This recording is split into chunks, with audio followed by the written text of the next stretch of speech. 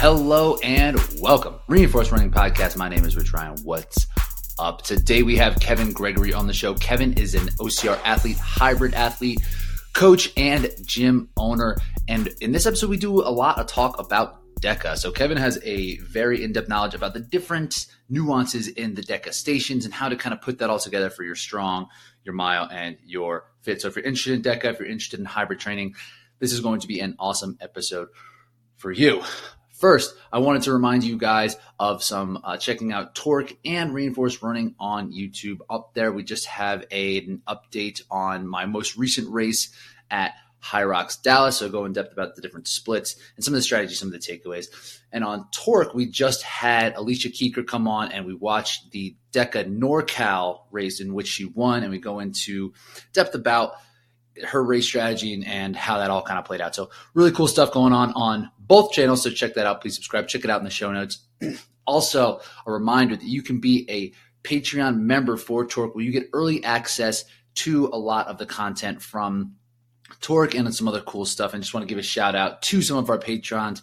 We have AJ Veast, Brent Boggs, Brett George, Amy Remmer, Dustin Needham, Kevin Gregory, our guy, Micah Dorfner, Kenny West, and Ashley Reese. They are all our Patreon members, and we appreciate that so much. Every contribution goes directly to the athletes of Torque to help them get to races, help them travel, stay, give them entry, all that stuff. Helps support the sport, move the thing forward. All right, cool. Here we go. Kevin Gregory. You had a really nice DEKA mile this past weekend. I did. Things came together. That's for sure. I finally put the whole race all together in one spot. So, and that was, so right now you're currently third, I believe, worldwide. Yeah. We're calling it worldwide, even though I'm not sure about how many DEKA miles are happening abroad. But everybody that's doing DEKA miles, you're third right now behind Ryan Corning and Dylan Scott. And Ryan Corning has the world record for the DEKA strong, like a crazy time, like 11:40 something. 11:49. Yeah, so he can really hammer the bike. I think he can do the assault bike in like under a minute. And Dylan, who's like one of the highest work rate guys, who's just like right around sub 60 for High Rock. So like you're right in the mix, man. So you're right there. So tell me about how did it go? Yeah. Like, what did you mean like putting it all together in this one spot? Like what went different this time? Yeah, so this is my third crack at DEKA mile, and last year I did a few strongs and 2 miles, and I just really started breaking down. I mean, we can get into like all the nitty gritty of breaking down DEKA by station. And I know you put out a ton of videos for High Rock stuff last week, and I wasn't watching anything because I was building my own stuff. But I was like, It's interesting because you're putting out like how to do the High Rock ski, and I'm always over here like putting out how to do DEKA ski and that kind of thing. Different. And I didn't watch your videos, but yeah, because of distance and then what you got coming in and out of it. But I was like, oh, that's really cool that Rich is doing like kind of parallel stuff over here. But I've been working with a lot of my training clients, like I guess opening a gym and needing a feeder system of people to come in to potentially take clients from is one of the main reasons I wanted to become a DEKA affiliate when they first launched that program. Mm-hmm. And then we hosted like the affiliate program. They recommend you host a DEKA something quarterly. So I had one in July, October, January, and now this past weekend. And the people that came in the summertime, like I watched all these people come in and do it. And I've gone out to a couple other venues and done DEKA Strongs in Massachusetts at Movement Terrain and New Jersey at Next Level. And I did the DEKA Fit New Jersey where you were last year. And watching people do stuff, there's so many things. I'm like, why are you doing it that way? That's so inefficient. But it really started to hit me that no one's ever taught them how to do it. Even the gyms that are hosting are just like, okay, this is the movement standard, go. And there's no coaching. But years ago, in like the mid-2016 time, 2014, 15, whatever, I was doing CrossFit, and they'd announced the open. Then you could watch all the videos, like the Morning Chalk Up and all those other people like that are really into CrossFit. And they're like, here's the strategy you should implement, and this is going to get you your best time. And then I'll do it 2 or 3 times and try to like fix it and figure it out. And the more I was watching people do DEKAs, I'm like, you're wasting time here, you're wasting time there. And then I really started dialing it in and trying to figure out where I could save time. And then Tom Simeone, I'm sure you're familiar with him. I know that guy. Yeah. The professor is how I like to think about him. He messaged me over the summer and he's like, "Hey, you want to train for DEKA together?" And I was like, "Yeah, let's go." Like, what do you want to do? Because we were both signed up for Fit. And he's like, "I'm gonna come up to your gym and let's like have a little training camp for the weekend." And he pulls out this notebook with all these splits, and I was like, "Oh my god, I never thought about doing that before." So like, he taught me so much about how to like break down each station and what times you should have, and then we're like YouTubing like Ryan Kent's DEKA Strong like 1954, which is like tied for the second best time, and we're like stopwatch splitting him and like all these Jack Bowery things. Mm-hmm. And so I got a notebook and just did a time trial, videoed it like WOD proof we had to use for OCR stars. So Yep. I was familiar with that app. And then I just started videotaping all my full DEKAs, whether it was strong or mile. And that way I could go back and do film breakdown and look at how long my station took me and then how long the transition was and so on.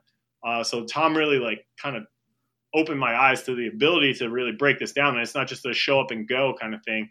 Mm-hmm. And that was in August. And I hadn't done a DEKA mile yet, but I did strong and I was getting ready for Fit and training and looking at like, okay, what's a good time for this? What's a good time for that? What's Ryan Kent's time? Because that's kind of like, as far as we know, the gold standard for each station. Mm-hmm. And okay, well, Ryan Kent took a minute and 55 seconds on the ski. I don't know what exactly his time was without looking, but okay, I know I can ski faster and I've done it for high rocks, but how do we then work back? Because if you go all out on the ski, then you're probably not going to go that fast on the farmers. And then you got to get on the bike. And I saw so many people, like the ones I hosted and the ones I went to, and they're like gangbusters out of the gate. Like you're not allowed to do lunge jump switches, but some of the judges are not as courageous to call people out. And right. I watch people do them and I'm like, I'm not going to get in there and like have a big fuss or whatever. But every person I saw do lunge jump switches with the ram ended up blowing up terribly. And then there are times like over 20 minutes. And I'm like, you did your lunges in like 30 seconds, but then you blew up there and then you blew up on the rower and then you just like crawled through the last 8 stations. So the whole study of DEKA, I guess, was kind of like figure out how to go fast, where to go fast, and pacing. And as I talk to my clients that know nothing about running or those kind of things, because I really like, I learned a lot from you, Richard Diaz, and like all the other like podcast hosts that are constantly putting out more content, like the Brackens and Kirks and all that stuff. And yeah, if me and you race like 100-yard dash, I'd have a better chance against you than like a mile because I know your mile time is significantly better than mine. But in that short burst, maybe I can hang on a little longer mm-hmm. and kind of make it a race. But everybody goes a DEKA and tries to do that 100-yard sprint out of the gate, and then they blow up and they're in a 5K. and then the time domain is like that, right? even the fastest, yeah. like we said, is 12 minutes, which would be like still faster than the fastest person in the world can run a 5K, but not that much faster. It's still kind of a 5K domain with even something like a DEKA Strong, which is a lot of just high end work, and that's like I think people don't even try to do the jump lunge switches. They're just so jacked up. They're just so fired up that they're just like so powerful out of that lunge that they start going crazy. Yeah. So it looks like you took a good approach and like, all right, because coming from OCR, which is where you kind of came from into this avenue, like I said, did CrossFit, did OCR, even CrossFit a little bit. I mean, you can do this similar type thing for CrossFit, but the workouts are never the same. Right. Like from mm-hmm. open to open, you can have an idea. It's like, oh, this might feel like this just in your training and have an idea of where to break it down. But if you're not doing it over and over, it's gonna be really hard to have like a hard splits. But in this, it's right there. You know, it's like everything, all the information you need is right in front of you. So when you started to kind of break things down, what were the places where you found it to be the most important to really have it dialed in the most? Are they all equal that you hit them all like in your exact plan, or does it change, or is there wiggle room on some versus the others? I think from the beginning, my first DEKA Strong like time trial, I guess. I videotaped the whole thing and I wrote out the splits. There was areas where I felt like I worked a little too hard and blew myself up, and there was areas where I felt like I could have improved just based on form. And my first time was like 14:45, and I looked at the leaderboard and I'm like, oh, that's not too bad. But like based on feelings, I had no frame of reference. And then since then I've had a lot of people reach out and like, hey, I'm doing DEKA Strong. Any tips? And it depends on where you're at in your like DEKA journey, I guess, to make it like very Spartan-y. What kind of DEKA mark do you have? Yeah. Where's your baseline? Like what people should do is get a baseline test, even if they're not going 100%, like get a baseline test so you know where you're like starting, your starting point is. And then if you have your splits, that's like 10 times better. But if you're brand new and you never done DEKA, pace yourself. Don't go too fast. If you want to drop the hammer after the bike, survive until the bike and then drop the hammer. Mm-hmm. And that's going to get you a much better time than trying to race from the beginning. And I was telling one of my clients this morning, this woman that I trained, that's just like regular mom. She's just been working with me for years, like at the other gym I was at. And she's doing DEKAs now because weight loss. I'm just like, I'm not dealing with weight loss people anymore. You're going to lose weight, but we're not focused on that. That's going to be a byproduct because you've been banging your head against the wall for too many years. For sure. And I'm like, listen, you want to PR your DEKA Strong. You've done it 3 times, but you definitely are leaving so much on the table. In order for you to PR, you need to pace yourself. And she's like, but it's a race. And then it really hit me. I'm like, in your mind, you're thinking race. You have no idea what pacing is. You're racing. You're doing that like 40-yard dash in a marathon and expecting to get a better marathon time when you're like blowing out all your energy in the first few stations. And I was like, wow, I really need to communicate this differently to my clients or anybody really who I'm asking, because they're still in that race mentality. And I mean, you see this in OCR all the time. Like you got your top of the pack guys who are really fast and they know they can go out at hot pace and hang on. But then you got all the people that go out of the gate hot with them and then they blow up and they're like 30th place. Mm-hmm. And yeah. OCR is interesting. I feel like I say this a lot, but it's like, it seems like you just go until you're dead in OCR and just hang on. Pacing is even a little bit more nuanced. I think some of the top athletes are able to do it who might be more familiar in like the mountains or have been doing these races a long time. But it does seem like you just go out hard. But yeah, that's an interesting point. It's like, oh, it's a race, but there's multiple ways to run a race. It's not just go as hard as you can right from the jump. So it sounds like a lot of people who are coming into this might not even have the experience of have no racing experience, right? And they're not necessarily thinking like an athlete. They're just thinking like a competitor, I guess. Like if you're just as competitive as possible, it's like, oh, I'm just going to go hard and try my hardest instead of like being smart. And it's a tough conversation to have, especially in something like DEKA or High Rocks where like the pacing means so much. For High Rocks, I've been trying to talk about it like it's a marathon. Have you done a full? Yeah, You've done ultras. I've done a handful of fulls. My PR is like 3:52 in New York. Oh, nice. Oh, cool. So like the first 10 miles should feel easy. Even more than that. Yeah. Like the first half should be like there's a lot of energy there. It's like you gotta have to really pull yourself back and just know like you're not gonna gain. You can't bank time in a marathon. I don't think you can bank time in a High Rocks. That's what I did this past weekend. I tried to get ahead and bank some time, and then I gave it all back like real fast. And it's just like how that works. So that's the analogy I've been trying to use for High Rocks, but it doesn't always land because not everybody's done a full, and not everybody's done a full and done it and not blown up or So how now are you going to try to explain it to you? Like, what's an analogy we could use for something that's like a 15-minute race? Because even people who run 5Ks, like 5Ks I find are hard measurements of fitness for a lot of people who are just learning because the pacing is just so out of control. It'll be like they'll go out in 7 minutes and then the second mile will be like 8:10 and then they'll finish in like 7:20. It's like, I have no idea what kind of shape you're in. Like no idea. Yeah. So like, it's even hard to give them that because it's like taking a sport and relating it to another sport. So like, what's a good way that we can kind of like talk about pacing for people that might not know? I think it depends on the athletic background of the athlete, obviously, but I think if you try to keep it as dumb as possible and like layman, I would say like treat the first 5 stations like your warm up. You're moving through them and you don't want to stop and take a break, but you also don't want to push yourself to the point where you feel like you're going to have to take a break. So let's just casually get through the first 5. And then after that, then you can start racing.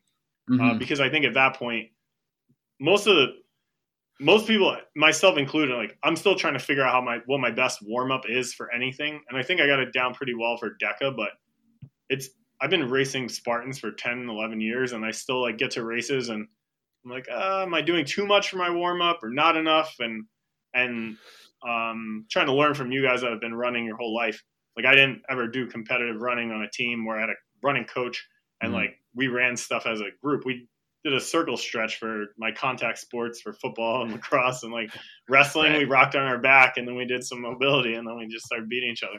But I think most people are under warmed up, I think, as a general statement. And so now I try to like err on the side of over warming up, I think, and just take a longer break before I start. Because DEKA, you don't have to start when they say go, or I mean, when they do, but it's usually like, hey, you're next. Let me know when you're ready, or you're next. Get over here. But if you want to run to the bathroom, they're not going to start your clock when you're not there. So you do have that like time trial aspect. But even whether they're warmed up or not, treat the first 5 stations like a warm up because you're priming your system. Your legs are in the lunges and then the row.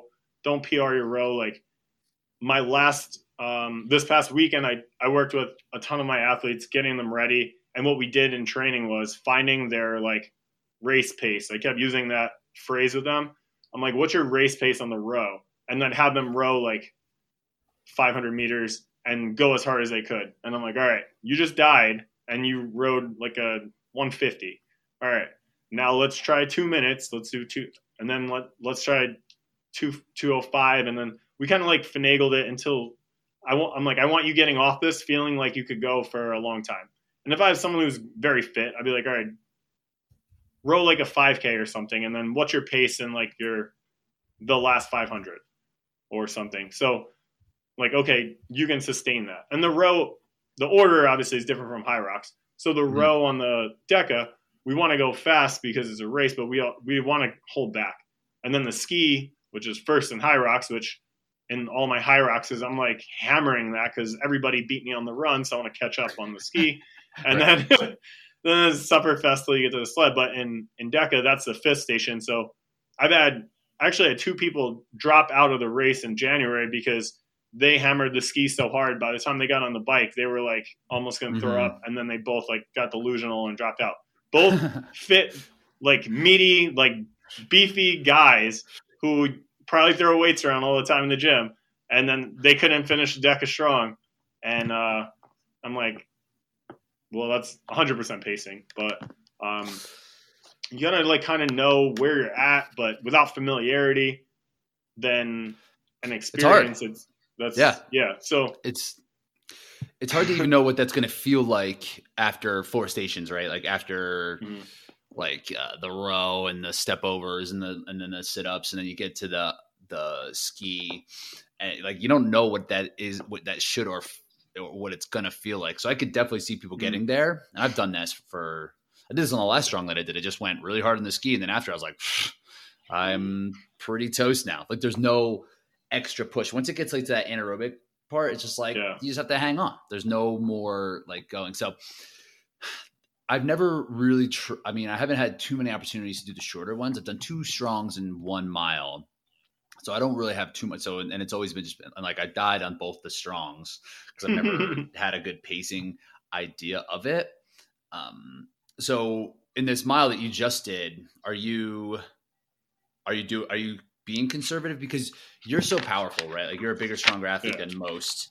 That the row and the ski are very much going to be things that are going to be places where you can make up time and catch up.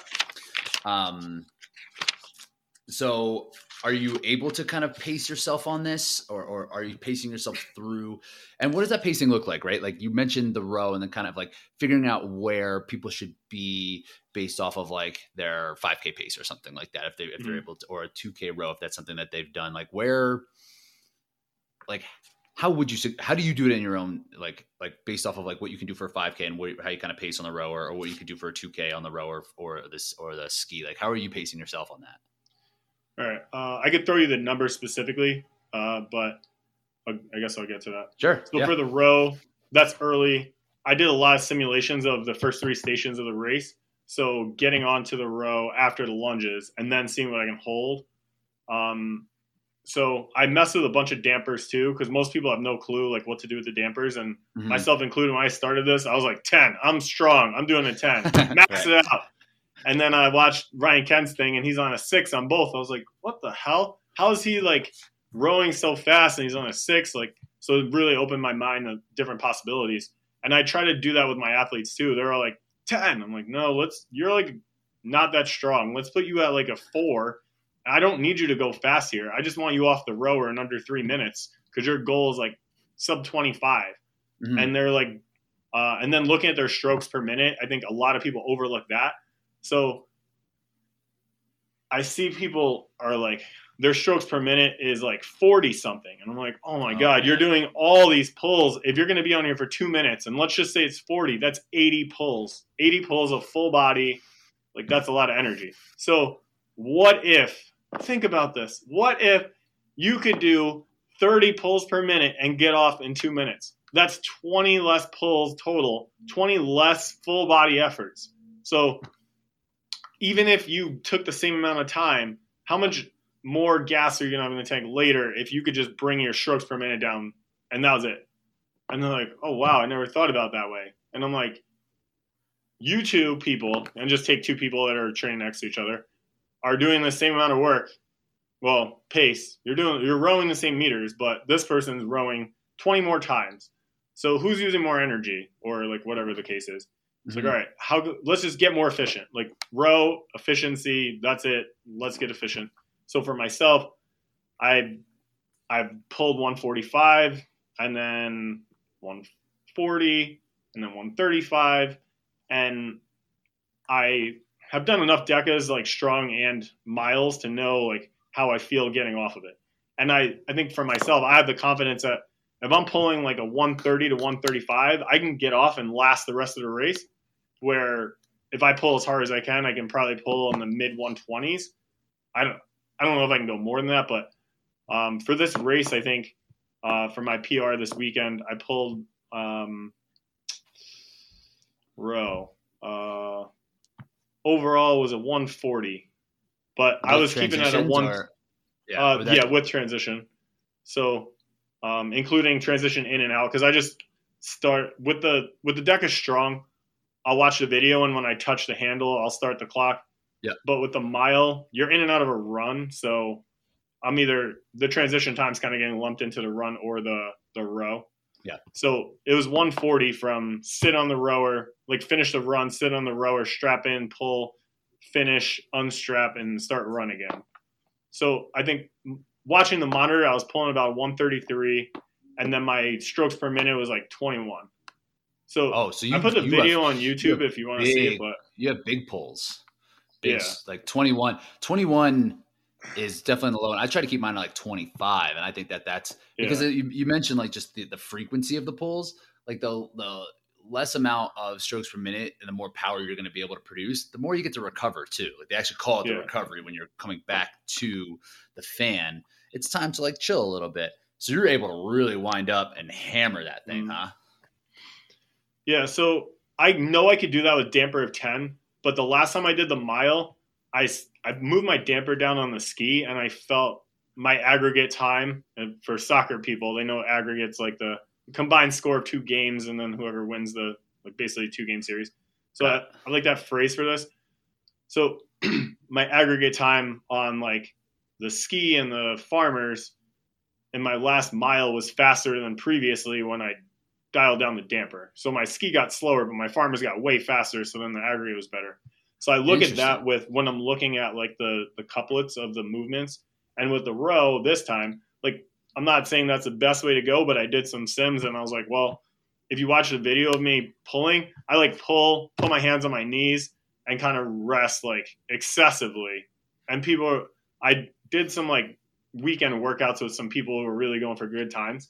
And they're like, I let them all go, and then I went. And then I was like, what did you guys learn from what I did? Because I just like put up a way better time than you. And I've explained things that I want you to do, but what did you see? Like the visual versus like audio learning or whatnot and kinesthetic. So learning styles. And they're like, wow, you're pulling like really hard and then you're stopping. I'm like, yeah, as opposed to you being a jackrabbit. And I'm not saying you got to get to 18 to 21 pulls. And I wasn't even aiming for that. I just wanted to hit my my pacing goal. And I found that I was at my pacing goal. I'm like, all right, I'm just going to take longer rest. And if I start dropping, then I'll work harder. But I just stayed there and I was like, all right, I'm content with this. But I think rule of thumb, though, low 30s, I think, is like rule of thumb for anybody. Just shoot for low 30s. Because when I started fatiguing towards the end of my 500 meters, I increased my frequency and decreased my like power. Strokes per minute, my goal isn't really 18 or 21 or whatnot. As long as I'm under 30, which I practice enough and I've done long aerobic rows and I can hold a 25-ish, like you mentioned, strokes per minute and hold the pace that I want. And like I said, most of the time I'm going for efficiency. I'm watching my heart rate in those long rows to see what my heart rate response is when I'm at different paces and whatnot and strokes per minute. But I know I just basically just need to be under 30 and I'm going to be fine. So with the different distances, whether it's a strong, a mile, or a fit, I think during the training leading up to it, I'm looking at what's my ability when I get off that. For the strong, I know I can bang out the box step overs in 30 seconds or so. And as long as I'm hitting near that target, maybe 130 to 135 pace. For this, you're running 160 meters, which is my goal run time was 40 seconds. And in practice, I was able to do the row at the intensity I wanted and still hit that 40-second mark. Now with a fit, I've only done one fit, and similar to my High Rocks experience, which I explained before, I'm coming in behind all you runners that are really fast, and I'm like, now's my chance to catch up. So I'm just going to hit it as hard as I can. And doing my next fit, I know I'll shave off a lot of time because my strategy will be different. But like I said, with the first deck of anything, you got to put a mark on the board. You got to get a baseline, and then you could work back and figure out where your opportunities were based on your body type and fitness.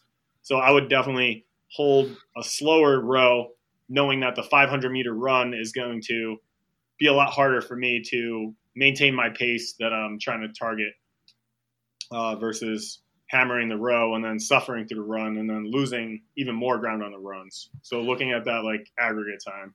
And then fit versus, not fit, mile versus strong. Are you going to kind of like, because the runs and the mile, they're fairly doable. Like I said, I've only done one, but I never had any problem on the run except after the assault bike, obviously. Yeah. But the rest, it mostly felt like kind of rest, and like that was helpful. Like I'm fairly certain my aggregate strong stations during my mile was faster than my actual DEKA strong. So for me, I'm like, well, does that mean I could hammer this a little bit harder because the run I could actually kind of recoup a little bit where I don't do as good of a job of catching back up with the step overs and the ab mat sit-ups or the med ball sit-ups or whatever. What does that look like for you for mile versus strong? I think for most people, they're going to get, like you mentioned, a rest during their run. And including myself, my station splits during the mile was 11:37. Comparatively, my best strong is 12:29. So that's almost a minute faster on stations in the mile. But my mile run split was 7:35, and I can run a mile faster than 7:35 in general. But looking at that, it's like, all right, so the pacing, it kind of depends what you can do coming out of it. Like you said, coming off the assault bike, you're not going to be able to run that fast. But there are stations where you can run that fast, and you might not want to hit the assault bike as crazy hard because running after the assault bike, it's good. Look at the difference. Some people running after the assault bike, that's going to allow them to recover, or it might just kill their run. But if you're coming off and doing the dead balls, for someone who's stronger, that 60 pounds might be pretty light, and that's kind of a recovery. Versus the big guy is going to have a hard time running and making that a recovery, where the runner type is going to recover more in the run instead of getting crushed by the weight of the dead ball.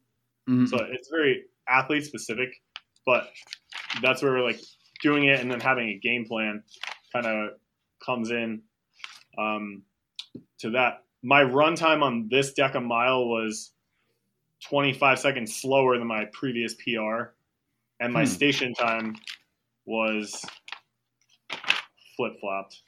This time was a 35-second overall PR.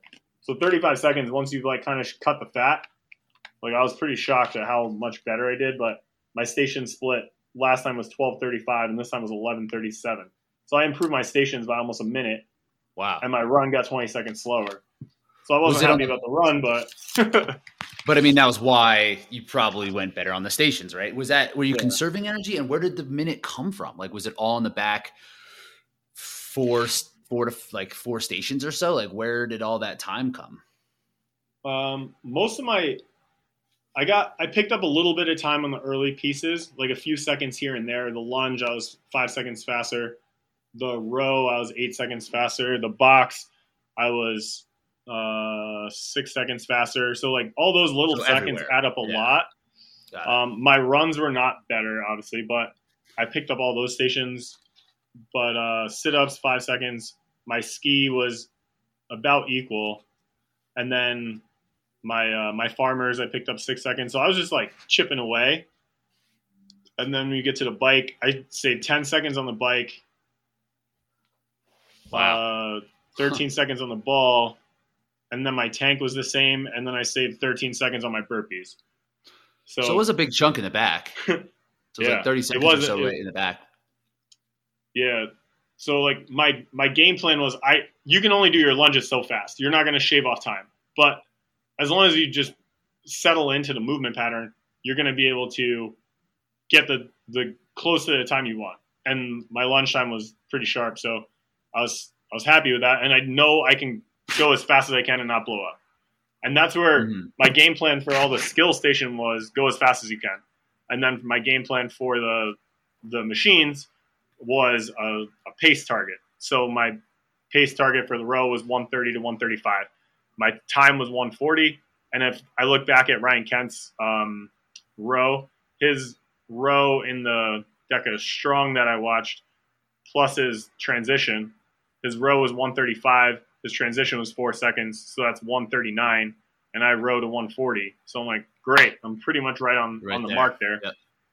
I was a little slower on the ski than I wanted to be, but I also didn't want to hammer it because I knew I needed to. I'll save more time on the farmer carries by not being dead, and I saved time on the farmer carries. And then the bike, on the bike, I just find a RPM target. Some people use watts. I just have no frame of reference on watts, so I just find an RPM target and I do all my bike work at that RPM target to just get comfortable.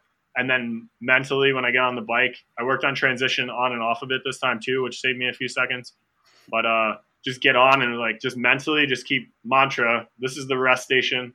This is the rest station, and just settle into that pace and just kind of relax. And because you're not racing on the bike, and we know what happens when you try to race when you're on the bike.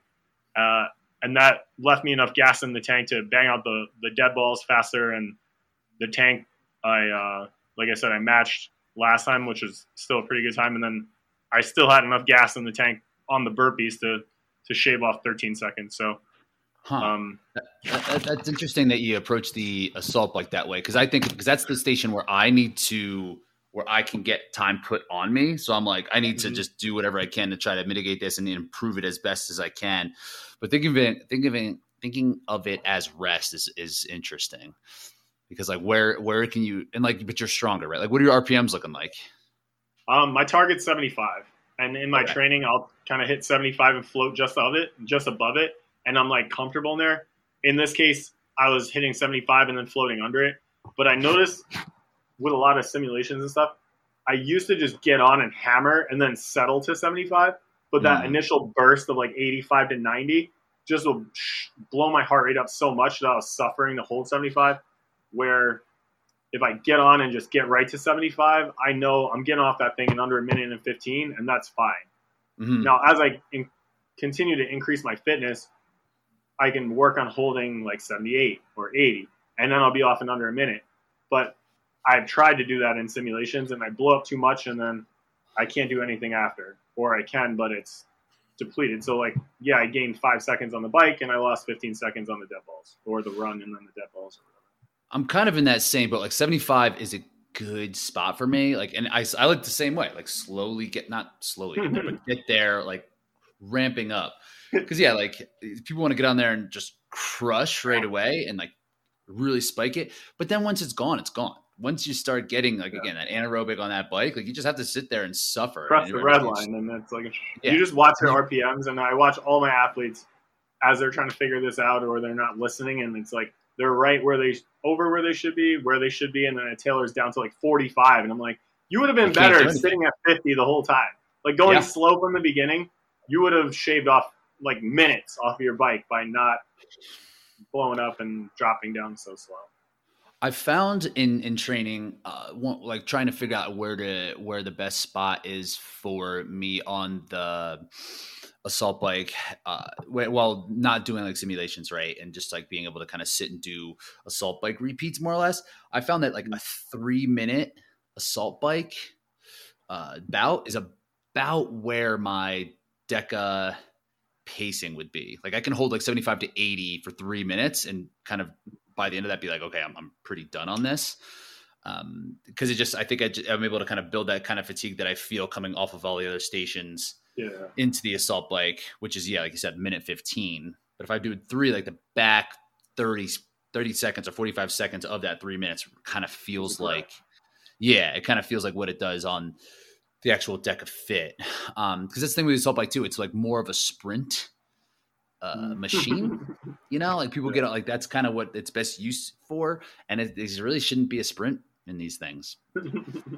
Is that the same? Are you doing the same thing in for the fit mile and strong for that, or the same thing? Are you going slower on the fit because of the run after it and faster on the mile and the strong, or are you just kind of managing it however you can?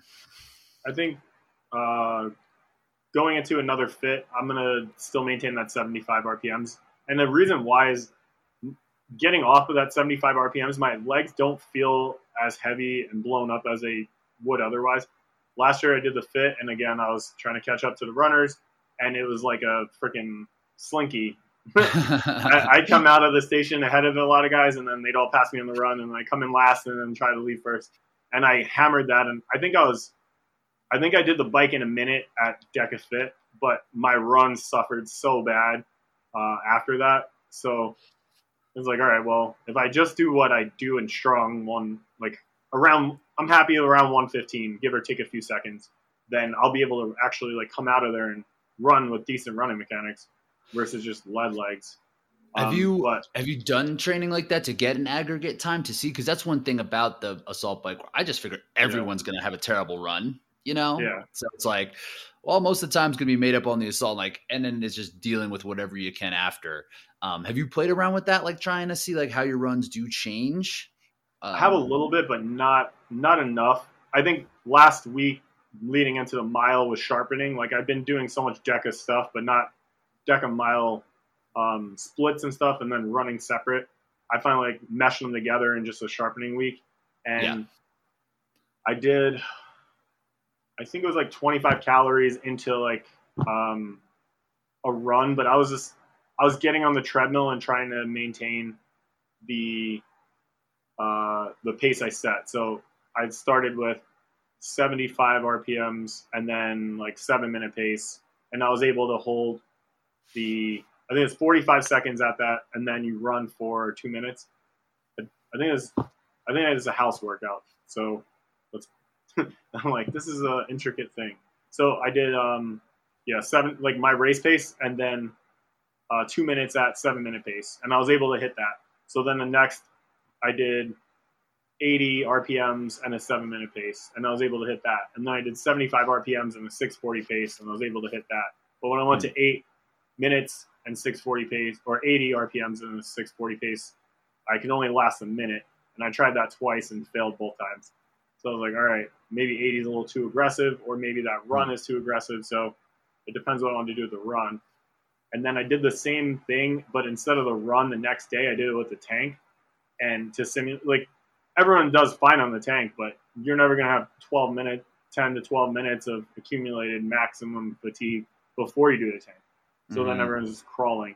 So I liked how that treated me on the treadmill with the running like paces. So I did it with the tank and sharpened it, and I was able to do the tank pretty fatigued. And I did the full 100 meters each time after the 45 seconds of assault bike at the different paces, and messed with the 2 tank push-pull techniques of push and then walk back straight arms, or push and then a bunch of maximum like rows to pull the tank back. And I found the row method is definitely faster, but it definitely jacks your heart rate up more. So I'm like, all right, I got 2 tools in the toolbox. How do I want to mesh these? I'm glad you brought this up, because that's something that I did want to talk to you about. And like, because with the tank, it's like, how do you do it faster? Because it's that magnetic resistance. So like, it seems like everything's kind of the same. But yeah, if you do row it and kind of like run back as you're kind of beating the slack of the TRX straps behind you, it does seem to look the way. I kind of like it because it kind of gives my quads a bit of a reprieve as well. Because like pushing forward and then pulling it right back, it's quad and then quad. And then it's just like trying to manage that type of fatigue for like 2+ minutes, 2.5 minutes of just like straight up leg burn is kind of where is the biggest challenge. I feel like with the tank is just like, it's kind of like climbing, right? It's more like going up a steep incline, right? Like how well, accumulating. Like how well can you handle that terrible feeling? But that row is interesting. Do you think you need to have a certain baseline of strength when it comes to like your horizontal pulling for you to even try that? Because I did that. I tried to do it one time, and I was like rowing it really lightly, and that didn't do anything, right? Where it needed to be like a huge pull. Yeah. So like, where do you land on that? I think you need some sense of, or some amount of strength, but I think it's more in the hip hop. I mean, obviously you're using the arms because you're pulling with your biceps, you're pulling with your grip, your lats.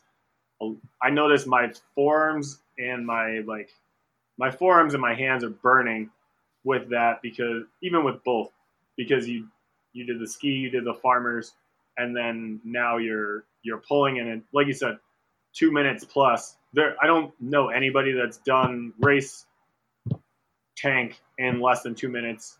I think maybe someone has, but not consistently at all. But I don't know what his splits were at the last fit when he broke the record. But the one where he broke the record, it was because I saw it and I was like, what? Yeah. And sometimes if it's on, like, because in Denver it was on the turf, and like that it's gonna stick on the turf. But sometimes where it's like that polished concrete, it can kind of slide over it, you know. And then you're cheating the resistance, but I mean, it's not the athlete's fault. That you're just playing the terrain. That's what the terrain you had.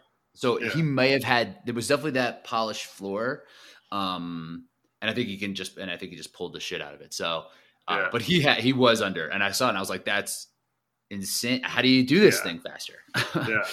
So I think the best times I've seen are like just over 2, and I think my best is like 2:10, 2:15, somewhere in there. When I did that workout I just explained to you, I did pushes and then the explosive pulls, and I was 157 on my 4th set. So I was like, I got a lot of fatigue there. I was able to do 157, but my heart rate was 174, and that's kind of high. So I was like, all right, I still got to do a run and burpees after this. But when I raced, I did mostly just the walk back method, and then on one of the lengths back, I did the rows, and I think that gave me some reprieve with the quads, because as you said, like that's they're working consistently for that long. But if you have a couple tools, that you kind of have a couple options depending on how you're feeling. If your grip's going, then big row is going to let your wrists and forearms kind of rest for a split second. Same with your quads. But you just want to make sure you keep walking back after the big pull. You don't want to. You want to keep like plant and long enough to get the big pull, but then keep stepping back because as it has some momentum, you want it to keep rolling. So that's going to shave some time. And like you said, the ground, if you're on turf, it's probably not going to slide at all. If you're on asphalt, it might slide a little bit, but if you have that polished concrete, like you can take advantage of the rubber not sticking. When I practice that method, I almost like run backwards, right? Like to try to beat it, to try to hustle it a little bit, just to kind of get to that next level. Because my pull might not be as strong as someone like you or Kent's, where like you could probably pull it and like move it way further than I would. So I'm more like hustling my way back to try to do that. I haven't had a great chance to practice it on a variety of surfaces or at a variety of fatigue levels. Because that's the thing, right? I feel like I would just ultimately just be like start walking backwards just because I would be so tired. Everyone's got a plan until you get punched in the mouth, right? Yeah, and that's something at this point of the race because you said there's a run which is let's just say 2 minutes just in general, and then like the ram burpees is another minute and a half, so it's like 3.5 minutes, and then plus whatever you have on the tank. So you're in like the last like mile of like this 10K, right? So it's like, is it time to sell out in the fit in general, or because that's another thing with that, like you don't need your grip after it. You don't necessarily need your quads either. It's just like how much you're going to want to hurt. And that's just kind of the thing with ram burpees too. Is like, do you just want to hurt and just deal with it? And I figure it out. Yeah. But 20 reps. You get to lay down after. So you get to lay down after. You can always 10 minutes. There's like slow enough. You can always do one more. I don't know. Yeah. They suck. It's something I don't want to be doing. But for sure. So are you loading the tank? Because that's one thing with the magnetic resistance of the tank. It really doesn't matter if you put more weight on it, right? I've had some people want to throw weights on and they do, and I'm like, it still feels the same to me. There's no sense in it, in my opinion. I mean, some people might argue, but I don't really know. That's true. Yeah, I guess. I think that's the main thing is that it will connect with the ground. But if you start throwing like a ton of weight on it, like it doesn't. I don't think it really matters. No, because it's on wheels. Yeah, the wheels. Do you like it? Do you like the tank? Yeah, I have a tank, and then I have the Rogue, the sled that's close to High Rock's thing. That it's very similar to High Rock, same width of the pieces and the weight in the middle, and they definitely both have different purposes. But I like it for DEKA training. So So when you look back at this mile, then, or what do you? Because I mean, your perspective is great because you're around it. And like you see people doing it. You've hosted several events now. Like you own a gym, which I mentioned, Underdog Fitness. What town? Yep. Yeah, Wallingford, Connecticut. That so you're seeing it, right? Like I'm not as inundated in this, and I haven't put too much thought into all these different specific spots yet because I haven't had DEKA be my main focus. But I think it's going to be in the back half of the year as we lead into what would be like the World Championships, right? Whatever it's going to be. Yep. So what are some things that when it comes to training, like we talked a lot about like the in event, right? And like pacing is number one, right? And then being familiar with what the stations, right? Sharpen up your skill work so that you're not inefficient with things like step overs or lunges or whatever. And then have targets for your row. I like the idea of videoing yourself. I would recommend people doing that. Like have just like if you're showing up to Underdog Fitness to do that, just set up a camera or have somebody. It's really easy to just ask a stranger because that's what I've done when I go to these other venues. I'm like, hey, would you do me a huge favor? Here's my phone. Can you just videotape this? And then I start WOD proof, and I set it, and then I'm just like, just press go. It doesn't matter. I can do the math off whatever the counter is when I finish, and then you have the video of you at every station, and you can see your form too. Or when you trip and fall, you got a folly video and tripping over the box trying to go too fast, or when But yeah, that lets you look at it, and then you get to see yourself because you might feel like you're doing something right, but then you're not. And one thing that I noticed when I first videoed it was I thought I was going super fast on my sit-ups. And I mentioned Tom earlier. He's like, let me see your splits. So we went back on one of the videos I had just from my first run that I watched, but I didn't do any film breakdown. And he's like, "You're taking like a minute on your sit-ups." And I was like, "Yeah, that seems pretty good." And he's like, "That's not. No, you're you're not practicing that, and you're losing so much time." And then he shows me Kent's like 38 seconds. I was like, "Oh shit!" I thought I was going as fast as I could, and then I realized like I made that how to do the subs video. I'm just going ape shit. I'm sliding all over the place and lots of wasted effort. And I'm like, all right, slow down and just be efficient. And I shave off tons of time. I'm not down to Kent's 38 seconds, but I'm under 50 seconds, under 45 seconds. So, do you on your way back? I've been playing around with this too because when I did this strong, I did it with Kent, and that's really where he kind of separated from me. I thought the same thing. I was like, I'm not gonna practice this. Like, whatever. Totally. Like, this is stupid. This is actually the stupidest part. But then I was like, all right, well, I guess I should shore this thing up. So in terms of like the rebound, I found that I'm a little bit faster. Like if I actually like raise my lower back off the ground a little bit, and kind of like more like a plyometric movement with my core, with my rectus abdominis to try to like be a little bit more powerful and snap it up as opposed to like just trying to like bounce it back. I found that to be it's a little bit more motion, but seems to be a little bit faster. What have you been? You just slowed things down and just.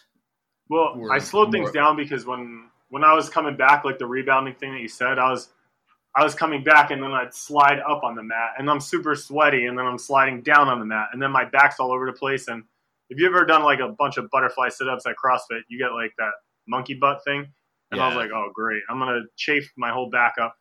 So I ended up finding the same thing that you just mentioned. Like I pick my lower back and hips off the floor on the reach back. So I'm keeping my lats engaged. And once I tap, then my hips come down and then I'm kind of like slingshotting myself, but in a controlled way where, I'm picking my hips up, but I'm not using my glutes on the box. I'm not going to use them on the ski. I don't really need them on the farmers. So, and then keeping the arms bent, keep the ball close to the head. And then when you sit up, making sure that you're sitting up enough to meet the standard. Because back when they had it on Spartan Games, they did not have the standard of your shoulders need to be over your hips. So people is that what the standard is? It's written the ball needs the meat of the ball needs a hip between your heels, but that takes care of the standard. And I talked to Yancey and he's like, we want the shoulders over the hips.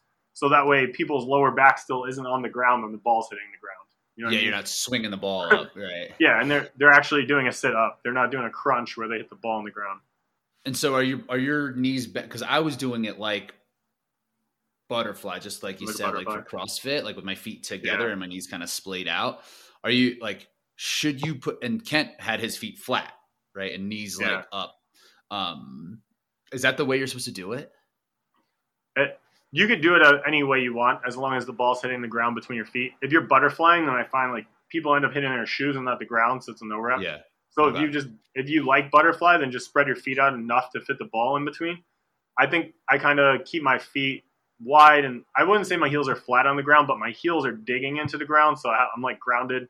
So that's going to keep me from sliding. But I think my toes are in the air. But my knees are wide. That makes sense though. So you can press your heels into the ground more than like a flat foot.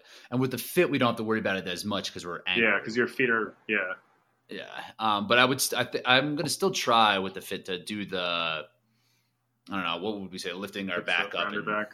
Yeah. What kind of style should we call that? I just lift my hips up. I mean, you're still rounding your back, so hip lift. Yeah, the hip lift.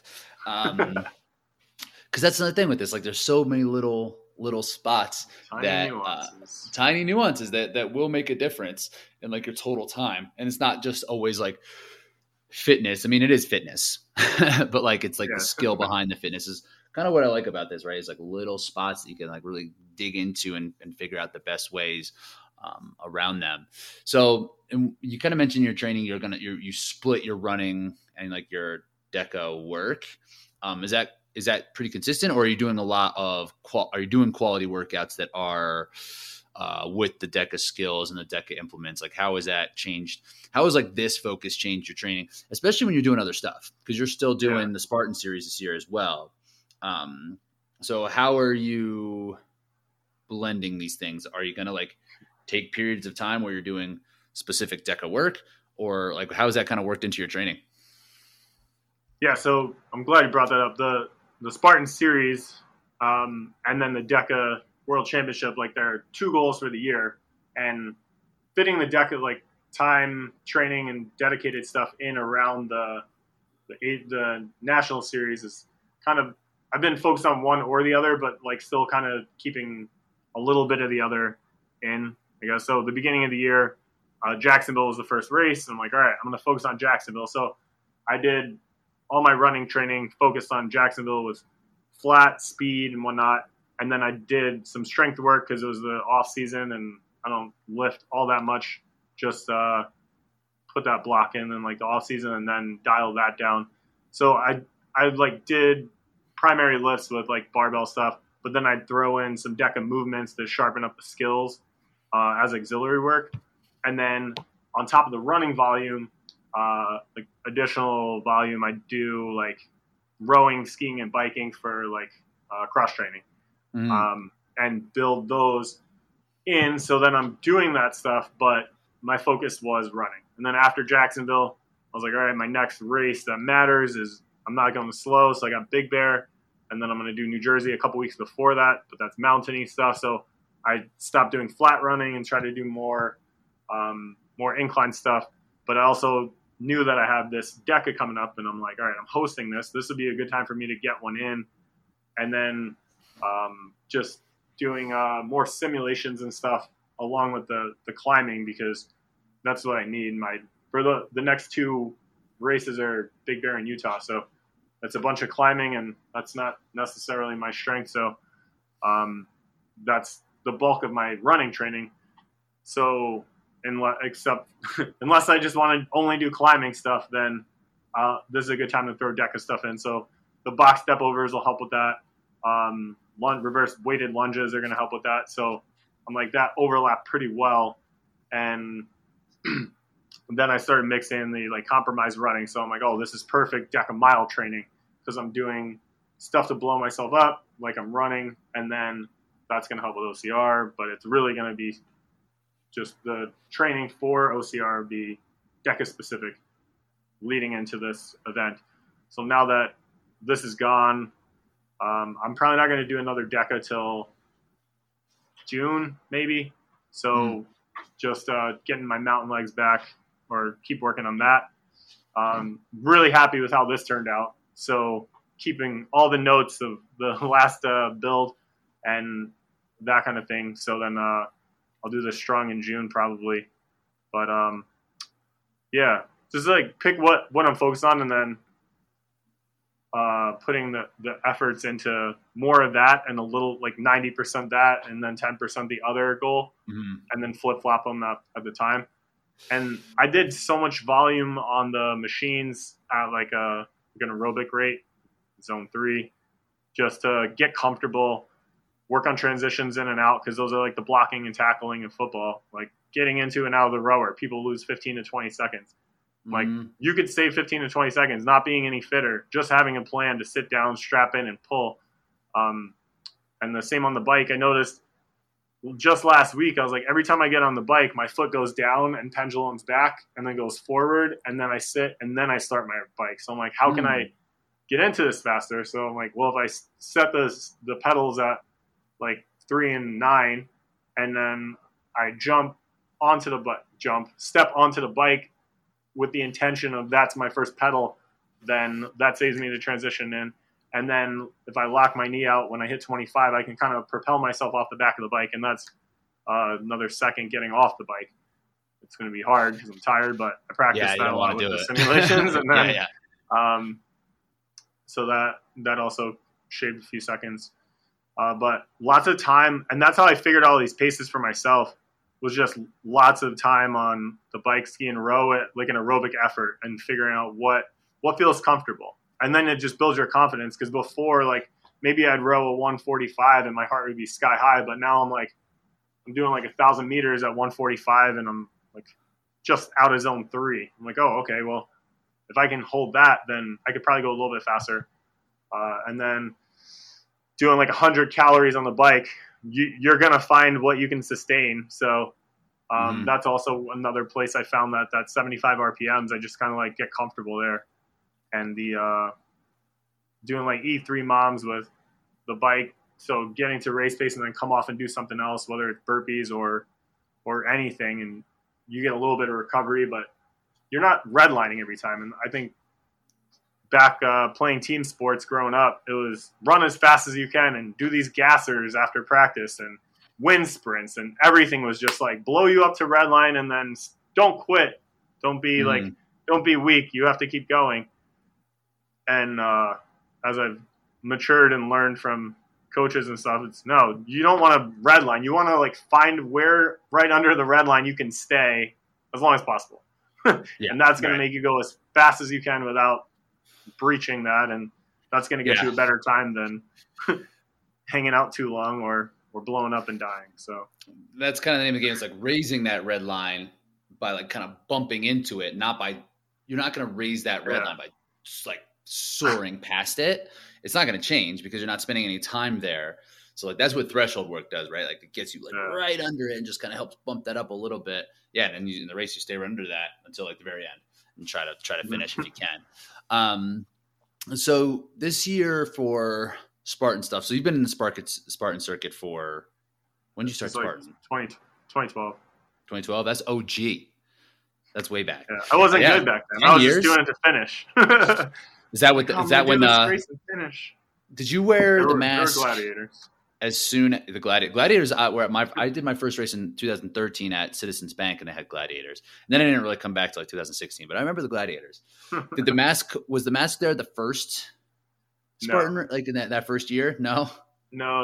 Early on when I first started, I started doing OCR with a bunch of friends from college, and we wanted to dress up, so we did Warrior Dash. We did like face paint and like I don't know, whatever outfit we had, and it was like a barbarian-y kind of race. So then we got the water buffalo hats and whatnot, and then we signed up for Tough Mudder, and we decided to dress up for that too. So the night before the race, we went to Party City.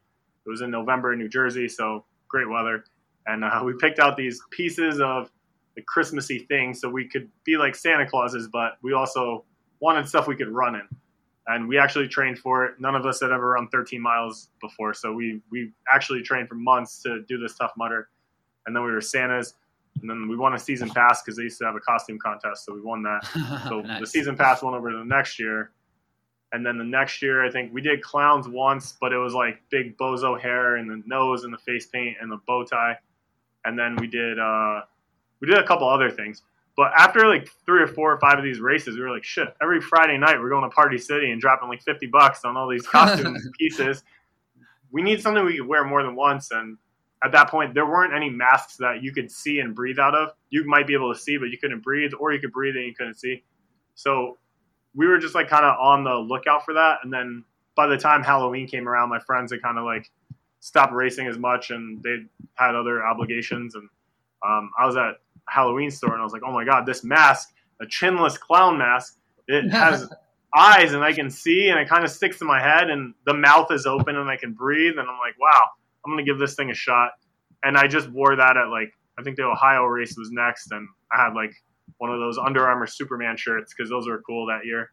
And that was Bubbles' debut, but I didn't have a name or a voice or anything, and I just wore it, and that I was like, wow, this is cool. And then the next race and the next race, and then the more races I did, the more of a personality and persona it got, so voice and everything. And then I was like trying to get better and whatnot, so I was like working harder and training as best I knew for a couple of years, and then I like started racing elite when that was the only non-open wave, and I was like, all right, top 100 is the goal today, and there's 300 waves, so it's like, all right, I'm going to get top 30% and just like creeping up. And after a while, I just realized if I want to get better, I got to race without the mask on because I can breathe better. So then less hot, I'm sure. Yeah. I'm sure. I definitely got heat exhaustion a number of times where I was like delirious, dizzy, and slurred speech. Like, sir, take the mask off. Like, don't touch the mask. No. Yeah, because that's one thing. Like, I bet there's a lot of people that know you as Bubbles but don't know how serious of an athlete that you are. because of the mask. It's opposite ends of the spectrum. Yeah, that just kind of glom them together.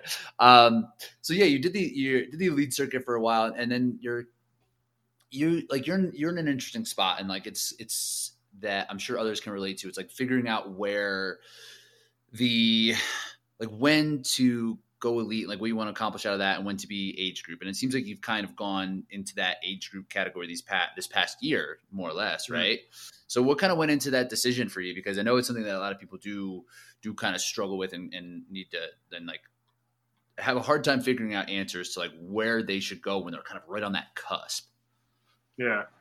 So I don't know if I made the right decision, but this is what I based it on. Like, I ran elite for years, and even when like competitive came out, I stayed with elite. And then as age groups started growing, I was still in elite, but the elite fields were getting smaller and smaller because more people were dropping into a race where they're competitive.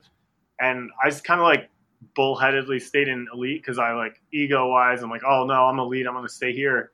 But it just, I think it got just, I don't want to say not fun because I definitely want to push myself and train harder and get better. But the level of the top elites, they just keep getting better and better and better. And I'm like not even coming close to times. And I'm like, oh, I used to be like at a period of time like competitive for like top 5. And I have a few elite podiums, so it's not like I've never achieved success. But over the last few years, like, well, COVID kind of just threw in a big, everyone's away from the sport. And I trained like so much during the time where we didn't really have any other responsibilities. And I'm just like, well, do I want to keep getting 15th place in elite? Like, it doesn't do anything for me. Like, I'm not excited to like get top 10 anymore. It used to be when I never had it, but I'm like, I have all these top 10s. I have a handful of top 5s, but finishing 8th place or 12th place in elite, like, it's not doing anything for me. I don't even know who I'm racing because we're so spread out, and there's nothing left for me to like gain in elite. I've raced, like, I podiumed in sprints and ultra beasts. So I'm like, all right, I don't really know what distance I want to focus on. Like, I chased the stadium series for a number of years, and I finished top 10 in that. And that was cool because you were racing like consistently. But I think this year with the age group national series was the first I was like, all right, there's actually something for me now. So last year I was like dabbling in age group to see what it kind of felt like and looked like. And the camaraderie between the other people in your age group, and you're like, okay, cool. I'm here to race you today. We're going to go head to head. I know who I'm competing against. And then at the end of the day, looking and seeing what other age groups beat me or who did I beat. And I think, like, as you said, I'm in an interesting spot. Like, I don't want to win every single race I race. I do want to challenge myself, but I did pretty well in the age group races I did last year. And then this year having the age group national series, I'm like, all right, cool. It's not just me beating the Northeast 35s and 39s. It's the whole national thing. So I went to Jacksonville and got humbled with the mud got me after I missed my spear. So where'd you end up? I didn't go to slow, 22nd or something. Really? So I missed my spear, did burpees. Then I fell off the Z wall after the mud pit. Then I got to the rope, and there's like 200 people doing burpees. And I'm like, oh, you guys suck. Why can't you climb the rope? And I spent like 5 minutes there trying every method I could come up with, and I couldn't get onto the rope to even get off the ground. So then I jumped in and did burpees too. And then I finished the race, like, tail between my legs. I'm like, I came out here to win the national series. I'm in 20s. I don't even know what place I'm in. Like, this is terrible. I couldn't go to slow, but now I think it's quite fitting that now I'm a true underdog because I still want to win the series, and there's 3 races left, and I have to basically win all 3. And 2 of them are not to my strength, so I'm not calling anybody out or saying anybody in my age group is going to get their ass kicked or anything like that. I'm just saying I have a lot of work to do, and it doesn't matter what they do. It matters what I do. But I like that there is something in age group. It's not just, okay, race this and we'll give you a medal anymore. There's actually an opportunity to compete in a bigger sense of the sport and whatnot, and see where you fall. Does it feel more fun than what I was? never really lost the fun for me, but I feel like there's more of a purpose. Like, I really lost my sense of fun last year It's never really lost sense fun. Last year in the fall, like everything kept getting canceled after at least I thought COVID was over. I'm like, all right, cool. We're 2020. What year is it? 2021. COVID's over. We're going to have races. And then it's like, signed up, canceled. Signed up, canceled. Booked my flight, canceled. And then I did a couple high roxes and I went to Austin and I won my age group and I was excited. And then I went to Chicago and I didn't train like leading into Austin. That was all residual fitness. And then 5-6 more weeks of not training, going to Chicago and just getting slaughtered. And then I was like, oh, this is bad. I gotta start training again. But I just wasn't training because I had no drive because things weren't happening. Right. So I think for me, it's always been like something on the calendar always like pulls me ahead and gives me something to train for. Well, cool, man. So I love that that's kind of been like the journey that you're going on, because I know a lot of people are kind of feeling that way. So I hope people will reach out to you to kind of have that conversation, because like it really is. It's like, what do you want to do? Like, what's going to be more fun? Like, where are you going to enjoy it? So I'm glad that that's kind of lit that fire for you. So I'll make sure to link to your socials. So where can people find you? Underdog Fitness Gym on Instagram. Look for the little Boston Terrier face inside the kettlebell. Mm-hmm. And we got a Facebook page too, but most of our stuff goes on Instagram. And then I'm Bubbles the Clown. It's really easy. You start typing Bubbles and I'll probably pop up. And, if you follow OCR. Also on the gram. Cool, man. When's your next DEKA event? Do you have one in the books, or? It will be July, but right now with the two National Series races in July, I really work hard, because this has happened to me a million times when you want to do two races, but they're on the same day at different locations. So I'm working. I didn't pick a date yet. It's going to probably be in July, but I want to look at the dates and see what's going to conflict with the least amount of other things. So that way it doesn't like cannibalize who's going to come. Like if it's Palmerton weekend, tons of people from the Northeast go to Palmerton. So who's going to come do DEKA? Like, so I want to kind of like allow the DEKAs to fit into other people's schedules and stuff. And it's an easy trip for most people. Like they come in, they hang out for most of the day. Like last time we had food trucks, we had pizza on one day, tacos on the other day. People are just going all day, so you can get there early and like spectate and learn and take best practices from other people. All my judges are experienced DEKA competitors, so they're going to coach you through as you're doing it. Like, stop doing that, or pull slower, or do this instead. Or we really like work to give everyone as many tips as we can leading up, and that's why I put out all those videos last time, which are on the Instagram, because I want people to get better times. But to set everybody up for success and let them feel like it feels when I'm about to go. Like this one, I want this farmer carry exactly here, so they can come off the ski and take 2 steps and pick up the weights. Not run 20 meters down to the other end of the gym, go around the corner, find the tank. And you're setting them outside too, right? So it's like you just, when it's nice anyway. So January, the temperature was 8 degrees outside, so we're definitely inside. No chance, like not even people aren't going to hang outside. But this last weekend we were planning on nice weather. We kind of got nice weather. We had torrential downpours at one point, and we had a lane going inside. And then once the mile is definitely going to be outside no matter what. We don't have the square footage indoors, but the strong on Sunday, we were able to put both lanes of the strong outside, so you're out in the sun and there's a breeze, and we could come inside if you needed to. We had facilities or shade or waters. Like I said, we had a taco truck. Oh, that was great. We had a couple vendors, athletic brew. Because that's when you can set up if you can set it up so the run is, you can just go, like my setup was wacky when I went. I like went through, it was in, like the stations were indoors. They had to run out through an actual doorway. There was like 2-way traffic. And I had to make I went out, turned left, ran all the way down to the end. I had 2 180-degree turns somehow in 160 meters, and a huge puddle in the middle of it.